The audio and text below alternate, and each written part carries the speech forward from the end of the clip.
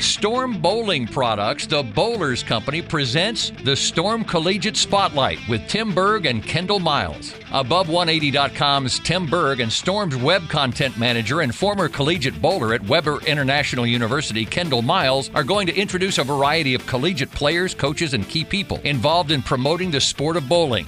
Now, here's Tim and Kendall. Joining us on the Storm Collegiate Spotlight podcast is Nick Kruml. Nick bowled collegiately at the University of Wisconsin-Whitewater. He also recently won 2 USBC Open Championship Eagles. Nick, it's Tim Berg and Kendall Miles here. Thank you for joining us today. Happy to be here. All right, Excited Nick. to see where this conversation goes. Oh, well, we got a lot of stuff we can bring up with you. You're the man of the hour regarding what went on in Reno, what just ended, and what became official.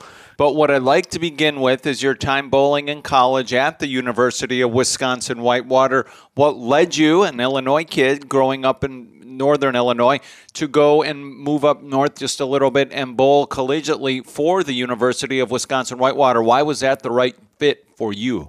It's kind of a little bit of a long story, but I'll try to shorten it up as much as possible. But, I mean, the shortest part is right out of high school, I wasn't recruited to go anywhere, like, just bowling-wise, and I didn't really know where I wanted to go or what I wanted to study. And I was at a youth tournament, and Sean Walkner, who was the coach for 10 years. He's probably going to hate me if I don't know exactly how many years, but I'd say it was around 10 to 12 years. But he was very early on in his coaching. And he just straight up asked me, he's like, "Where are you going to school?" I was like, "Well, not going to school anywhere." And this is his favorite story, is saying I was like the easiest recruit he's ever had. And I was like, so I just said, "All right, well, take me on a tour." So he ended up taking me on a tour there, and that was the only college application I ever filled out, got in, and went there in the fall. Really didn't look too many other places, and just didn't have that much interest, I guess, in looking and searching and going crazy about it. So ended up going there and absolutely loved the 4 years there. I mean, you guys were and we went to college around the same time, of course, and you guys were some of the fiercest competitive teams that we faced really the whole time being there. You guys did some special stuff. Tell us a little bit about, how you advanced as a bowler, because, again, you did kind of go out on the tour scene and again, found success on the line. Tell us a little bit of how much you grew as a bowler and what aspect stands out to you the most from your freshman to your senior year. And it's a tough one, but I'd say the biggest thing is just understanding how to play the entire lane. I think a lot of the kids now are a little bit more prepared with the more sport shots and, more tournaments like that out, but I didn't have that many tournaments, until I was maybe like 16, 17, maybe even later, to really get a good grasp on how to play the entire lane. So I think just when I got there, it was kind of a culture shock, and how fast you have to move left, and understanding ball motion, and being able to really change hand positions and speeds, because with college tournaments, not much room for bowling balls. So you're bringing 5 to tier ones. I think 5 was the max, if I remember correctly, and then 6. We took 6 to smaller tournaments. But when you're going out to other tournaments, taking 3-4 bags in with bowling balls. So I think the best part, that just advancing in my game, other than the knowledge of it, I think is just being able to play the entire part of the lane, and successfully. You got to be able to play up 5 to break the lane down for the team, and then you got to be able to, loft it 25 feet down the lane about game 5. So I think just in general, that was probably the biggest help of college bowling in general, is just being able to be confident in standing on any part of the lane in front of the ball return or all the way to the right. So moving along then, as most people know, you competed at the USBC Open Championships, competed very, very well out there, and let's talk about that performance. And before that, let's talk about your preparation for the event and how you were preparing and what you were hearing from folks out there as well as you guys prepared to go out to Reno. Well, I'd say I don't really like to listen too much to what people have to say when they go. I like to go by, visuals, and nowadays USBC wants to, show as little visual as possible when it comes to their videos or graphs or anything, which, I don't really disagree or agree with completely on either side of it. I don't really want to get into that part, but I really like to go with scoring pace. So just looking at scoring pace, whether it's the Bowler's Journal for the singles and doubles or singles and doubles in general, or scoring pace of team. So going into it, just looking at scores, you can see that team was going to play significantly softer than doubles and singles. But I don't really know if we prepared, or I prepared any differently than any other year. It was just, we usually as a team, we go, I have 3 other Whitewater teammates on my team. We just kind of go in the game plan, kind of like college, and just, they're pretty much sprints. So you go in and you just try to execute the game plan as much as possible. And I'd say I think it was the right move for all of us, I'd say. So give us a little bit of maybe your ball progression, if you don't mind. And like you said, I went and bowled at USBC as well. And I kind of saw exactly what you're saying. I was not quite as well, but it's phenomenal what you did. Tell us a little bit, if you don't mind, ball progression you went with in team first and then singles and doubles. All right. So started out in the first game of team with phase 2. Pretty much right in the track area, anywhere. We probably started the game around 13, 14 at the arrows, and I probably ended the game around 15, 16 at the arrows.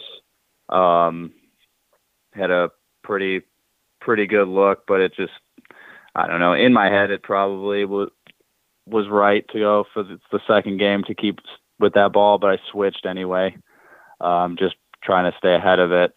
Went to an exotic gem, rolled phenomenal, just didn't quite carry.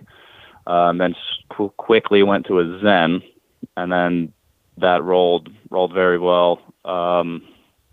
For the rest of the day, I switched to I think I switched to a hyped pearl on the one lane that ended up blowing up on all of us, and it ended up not being the correct move, and I went back for the 10th frame with the zen on that lane to try to get what was second at the time, and then we got quickly passed on our own squad to third.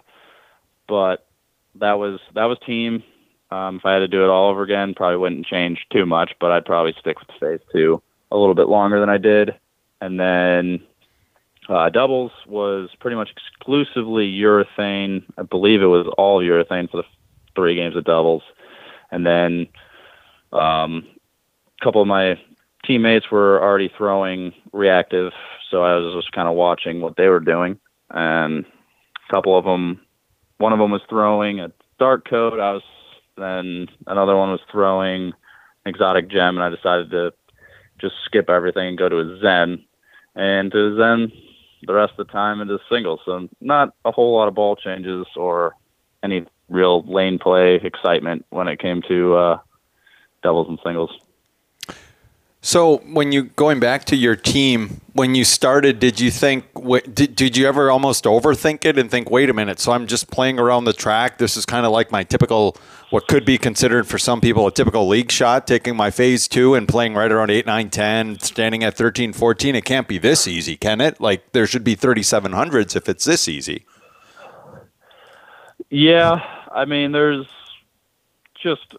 definitely, there was a lot of 3,300s probably. I don't know exactly the numbers, but there was a decent amount of scores around there. Obviously, the one big number of like 35, over 3,500. But anytime you see scores around there, there's got to be something. And on the fresh, in my opinion, when, a couple years ago when low 33s was, the top of the top, then that you have to create something, and then you go from there. But when you see a lot of 34s, I feel like, or low 34s, a lot of 33s, there's got to be, they dangle the carrot somewhere on the fresh. So it's got to be something somewhere, and hopefully you don't screw it up for games 2 and 3 when it comes to your team. So walk us through a little bit of the moment, as you guys were getting closer, to, obviously you say you guys taking over the team lead, but obviously you guys won, more down the line. As you're making that run towards the lead, what is that feeling like? What is your thought process like? One thing we love to do is really getting into the minds of some of the greatest in the sport, someone like yourself. So tell us a little bit, first off, what the feeling was like making that run to multiple Eagles, and then also what it was like, how you dealt with that, how you dealt with the nerves, you even felt the nerves, and you just bowled. Kind of give us a little bit of what that was like. I think there's, to the point, if you have no nerves, then you just don't care. But for the most part, there was definitely nerves, but my mind was pretty much set on team all events. We were close in team, but those guys put up a number that was, probably unlikely to get to. So not getting to that number was, okay. But once me and Chris took over the lead in doubles, and then Zach and Ryan both bowled pretty good in doubles, and we started out pretty hot in singles, everybody. It was just kind of this, like, all right, we got to buckle down and get to this team all events number. And before you know it, we're all on our pair, except for, Zach struggled a little bit, but for the most part on our pair, we were just kind of lighting it up in the beginning of singles, and it just became one of these things that just kept rolling, and we're just like, this is going to happen. It's just going to be by how much. And 2 years ago, we took over team all events lead, and I just remember feeling like it wasn't enough that year, being like, I don't think that's a good enough number to hold on. And we only got passed up once, and it was only by like 30 or 40 pins. I don't remember exactly the number, but it was just one of those things where it was like, I wish one of us had that extra 40 pins, and any one of us could have. So in this one, we were just talking. I'm like, I want this lead by 200. I want enough of a gap there that I'm not leaving regretting anything by anybody. Like, let's get this lead by 200. And we're just going, and it just was one of those things where it just, once we were, Sean was there next to us keeping, score. So like Sean always knows I like to know the scores. Not everybody does, but I like to know scores and like to know everything when it came to the team all events. So just kind of, knowing the numbers, and we went into the last game with everybody, and we needed, the number was so low for what we needed. It was just like, oh, well, it's going to happen now. We just got to see by how much. So we all ended up finishing, and our pair ended up finishing, and Nick Pay was on the other pair, and they were like I think they were actually probably like 7 frames behind us. And once we finished, Sean comes up and tells me, he's like, you guys already have the number by 170 pins, and Nick's score is not even in it. So it was just one of those things where it was pretty cool to, do something by that wide of a margin and feel comfortable, because the 2 years ago we put up a number and it was like, it's cool to lead, but realistically leaving, and you're like, I don't really think that number is going to hold up. So this year it was just such a different kind of feeling. Yeah, how do you keep your emotions in check when you leave there with the lead in events? How much are you watching, knowing that there's still a ton of good teams? There's still weeks left in the tournament. How do you manage that without spending too much time and not, we always talk about bowlers being in the moment. Well, if we're worrying about what other people are doing that we don't control, then we're certainly not in the moment. It's hard to not look. I tried not to look much at all. I mean, I did, but for the most part, I knew that if, somebody was going to beat me or somebody was beating me or us, somebody else was going to know about it before me anyway. So me watching it probably wasn't going to do a whole lot. So I just kind of let the text messages or, the stuff on Facebook through USBC kind of, run its course, and it made it a lot less stressful when it came down to it. But I know for the most part, it probably was different for most people. Now, leaving with the lead in 4 events, it just was like, I'm not going to keep track of 4 events. Why even try? So it might have been a little bit different perspective if I had, just left the lead with like singles and I only had to watch the single scores every squad or whatever. I might have known, when to watch every day, but for the most part, I did not pay close attention. And so you're sweating it, and again, what you've accomplished is unheard of for multiple leagues and multiple events, and that's going to go down in USBC National history, which is amazing. So you finally get the call. You've been sweating it and sweating it and sweating it. What'd you do? What was it like? Walk us through that. I mean, it's just one of those things. I'm not sure I really feel, it's set in until I get an eagle or see the eagle next to my name or any of the ceremony thing that they're going to do for next year or whenever they show up with the trophy before that. I don't know. I really don't know. It's going to be cool. And I think I can say this for most people. It's, going to nationals is about the team. You go there to set up 5 guys to put up something and to win team or team all events, and the other tournaments or other events are kind of, gravy. So to be able to win the team all events and all events in a year, it just makes it even, more special. And I can't wait for it to like officially sink in whenever that happens. Nick, what other, I'm guessing this had to be one of your goals as a bowler, to win an eagle. Now you have multiple. What other bowling goals do you have? There's so many. I always think when it comes to goals, you have to have some goals that are easily attained, like not easily, but, are more attainable. So you can actually fulfill them. But, bigger ones have always been winning eagles. And, I would love to win one eagle in every event there. So trying to win 5, one in each event would be absolutely amazing. I think that would be crazy, but, it'd be even nicer just to get, win more than just 1 year. Obviously having 2 eagles is awesome, but having multiple eagles across multiple years, I think would even be more, would show more of a long-term success. And that's more of what I would like. I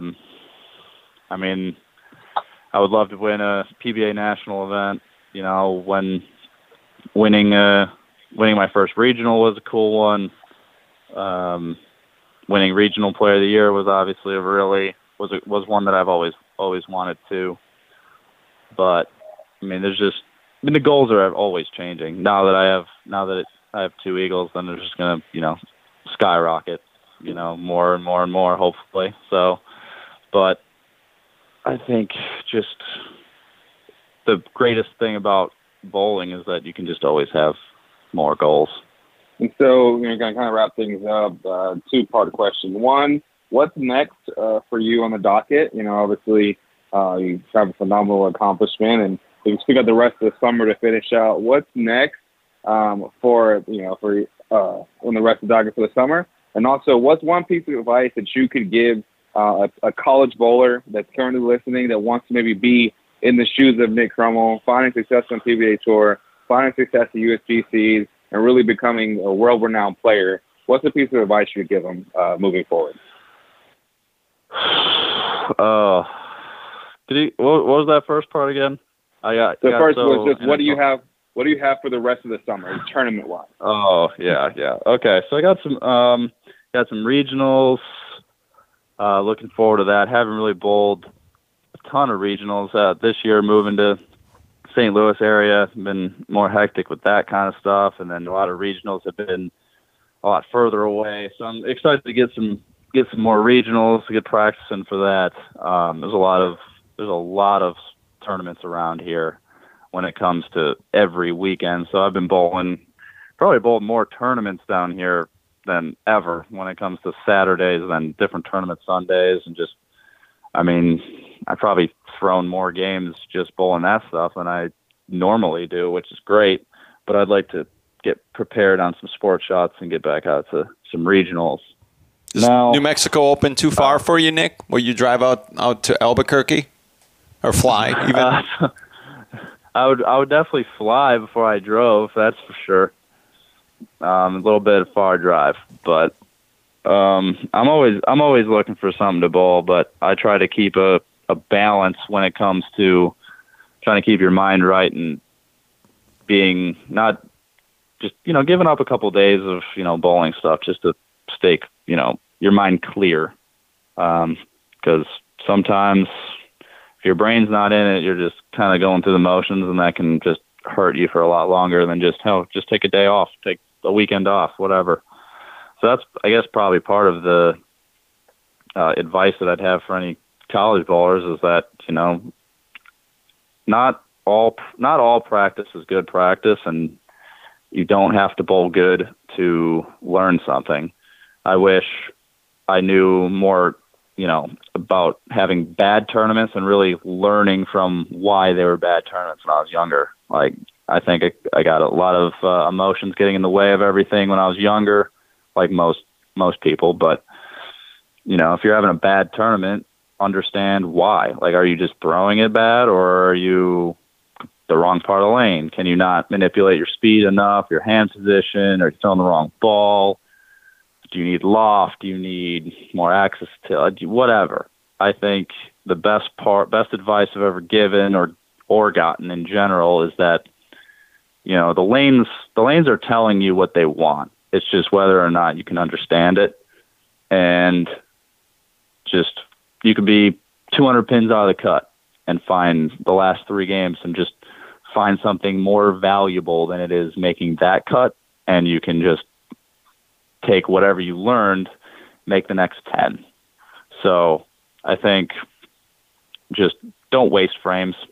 Don't waste your entry fee, even though, it might be a wasted when it comes to money, but don't waste it when it comes to knowledge or anything. And in general, make your spares. It's just, don't give away free pins to anybody. That was probably my biggest advice to anybody. It doesn't even have to be a college bowler. It could be anybody. Well, awesome stuff, Nick, and great advice there. Thank you for joining us on the podcast today. All the best of luck moving forward with all your tournaments you have coming up, and as well as you continue your bowling career.